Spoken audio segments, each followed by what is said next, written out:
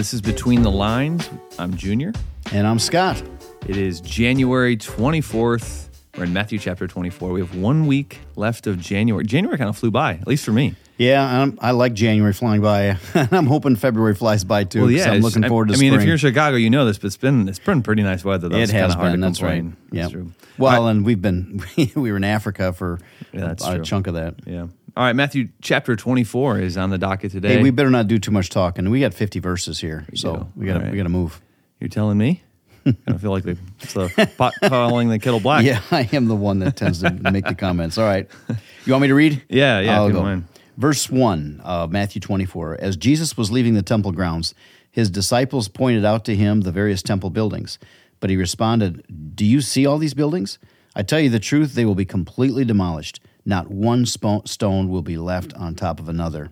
Yeah, that's a big deal, isn't that? Yeah, because this is like the center of Judaism right here. Yeah, yeah. And you and I've been there.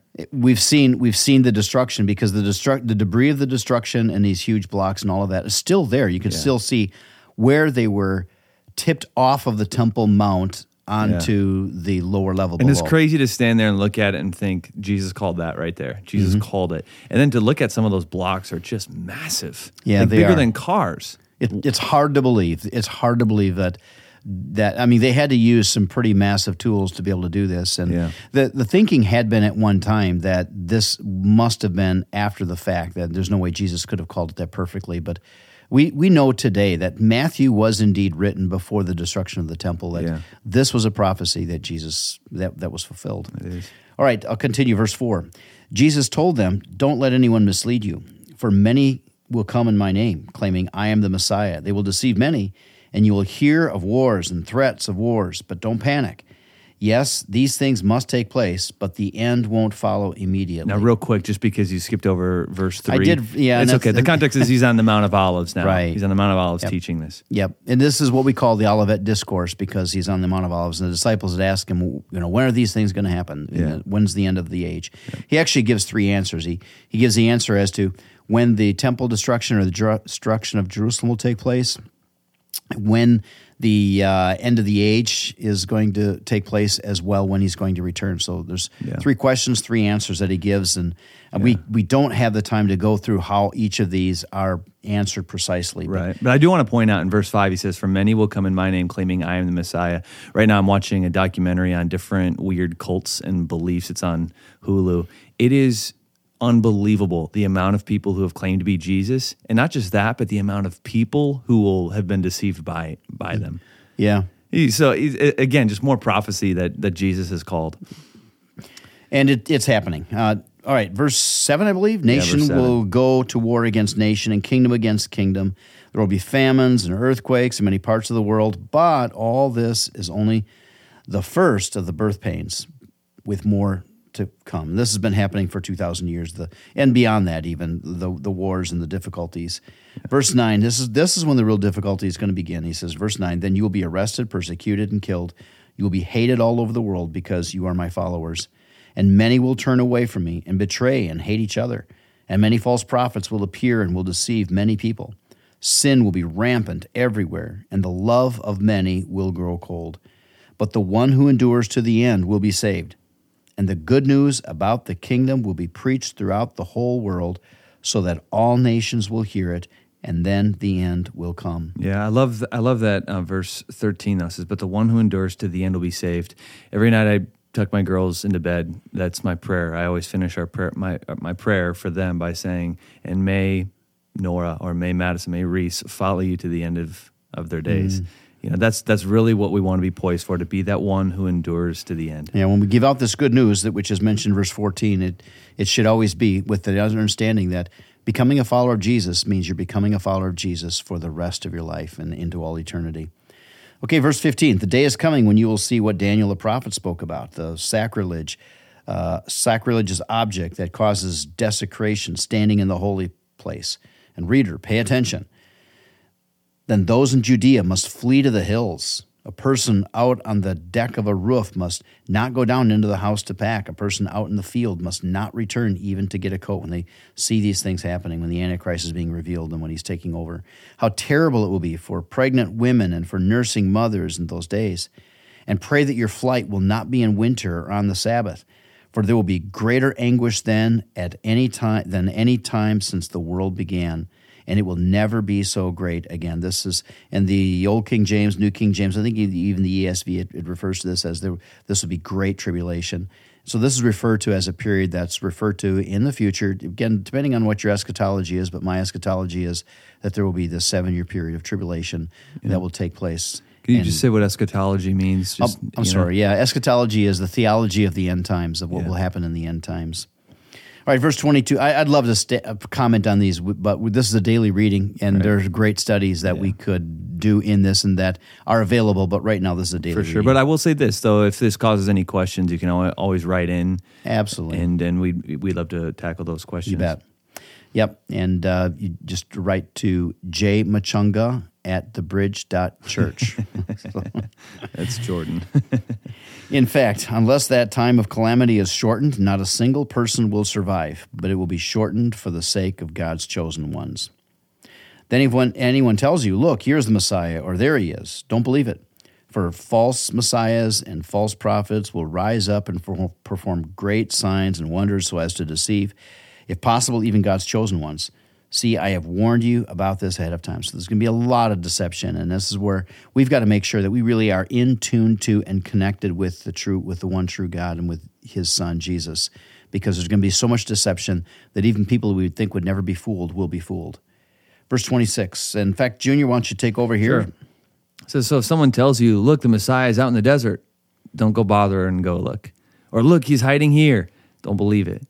For as the lightning flashes in the east and shines in the west, so it will be when the Son of Man comes. And what he's saying there is that we will all know exactly when Jesus returns, we will all know simultaneously around the earth that this is the return of Jesus. Just as the gathering of vultures shows there's a carcass nearby, so these signs indicate that the end is near. Immediately after the anguish of those days, the sun will be darkened, the moon will give no light, the stars will fall from the sky, and the powers in heavens will be shaken. And then at last, the sign that the Son of Man is coming will appear in the heavens. I just love this thought. Just envision this. There'll be deep mourning among all those peoples on the earth, and they will see the Son of Man coming on the clouds of heaven with power and great glory. Oh, man, what a scene. He will send out his angels with a mighty blast of a trumpet. They will gather his chosen ones from all over the world, from the farthest ends of the earth and heaven. It's interesting that trumpet, that theme of the trumpet, you find this referencing the return of Jesus in multiple places in Scripture, this, of course, being one of them. Yeah. Now, learn a lesson from the fig tree. Now, this comes from earlier on this weekend when we would have read through when Jesus curses the fig tree. And so now he is explaining why he cursed the fig tree right here. It says, learn the lesson from the fig tree that he had cursed earlier. When its branches bud and its leaves begin to sprout, you know that summer is near. Oh, you know what? I'm off, aren't I? I thought this is when he talks about the fig tree. No, the cursing of the fig. Actually, it happens twice. It does happen twice. Yeah, okay. That threw me off. Verse 32, now learn a lesson from the fig tree. When its branches bud and its leaves begin to sprout, you know that summer is near. In the same way, when you see all these things, you can know his return is very near, right at the door. I tell you the truth, this generation will not pass from the scene until all these things have taken place. Heaven and earth will disappear, but my words will never disappear. However, no one knows the day or the hour when these things will happen. Wait, let's just read that again. No one knows the day or the hour when these things will happen. Yeah, that's right. Man, in every generation, every decade, there's some smash hit Christian book that I'm almost embarrassed for those Christians that become so gullible to these things when somebody comes out and says, I've done this new calculation and I got this new math or new science or whatever it is, that this is when Jesus is going to return. And I automatically know it's a false prophet. They don't know. I'm not just embarrassed for those Christians. I'm embarrassed for us Christians who it just gives a bad name to it. Yeah. The gullible Christians. No one knows the day or hour when these things will happen, not even the angels in heaven or the Son himself. Only the Father knows. When the Son of Man returns, it will be like it was in Noah's day. In those days before the flood, the people were enjoying banquets and parties and weddings right up to the time Noah entered his boat. People didn't realize what was going to happen until the flood came and swept them all away. That is the way it will be when the Son of Man comes. So it's not going to feel like it. The rest of the world, and those of us as Christians, this is why Jesus said that we're to watch. The watching there isn't so much keep track of all of these signs. It's more about paying attention to yourselves that as some of these signs take place, you can recognize that Jesus' return is coming nearer and nearer. So it's so important that you keep track of yourself because the rest of the world's going to be oblivious to this. We've got to make sure that we are ready with our lives, with our relationships, with our openness in the gospel and proclaiming Jesus to others. Always ready to stand before God. Verse 40, 2 men will be working out in the field. One will be taken and the other left. 2 women will be grinding flour at the mill. One will be taken and the other left. That's quite an image there that you've got, that one will be taken, the other left. This is this great disappearance that is going to take place. When I was a kid, I remember if you guys went out in the yard or something like that, and I woke up from a nap or something, I looked around and nobody was in the house. I'd always be freaking out. No. Rapture happened and they're gone. Jesus says, so you too must keep watch, for you don't know what day our Lord is coming. Your Lord is coming. Understand this, if a homeowner knew exactly when a burglar was coming, he would keep watch and not permit his house to be broken into. You also must be ready all the time, for the Son of Man will come when you least expect it. A faithful, sensible servant is one to whom the master can give responsibility of managing his other household servants and feeding them. If the master returns and finds that the servant has done a good job, there will be a reward. I tell you the truth, the master will put that servant in charge of all he owns. But what if the servant is evil and thinks, my master won't be back for a while, and he begins beating the other servants and partying and getting drunk? The master will return unannounced and unexpected, and he will cut the servant into pieces and assign him a place with the hypocrites. In that place, there will be weeping and gnashing of teeth. Strong imagery.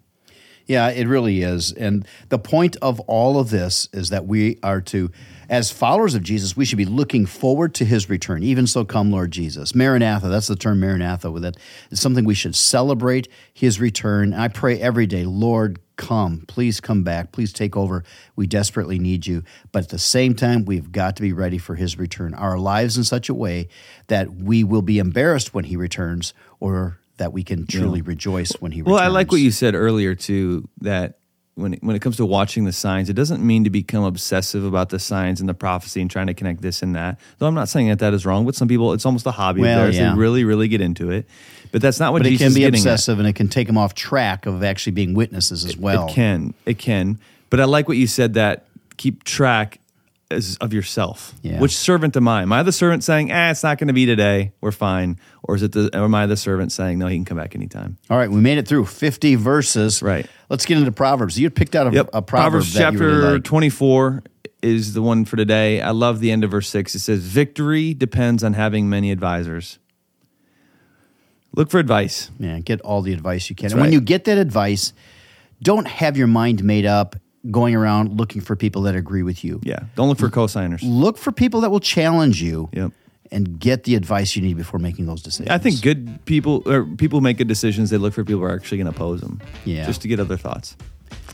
All right. Well, that was it. I know it was a little bit longer today, a lot more verses that we covered, but we're done. And we've enjoyed hearing back from a lot of you. We really have been. And so thanks for being a part of this. And let's keep doing this on every single day. Make this a daily habit. And we'll see you tomorrow.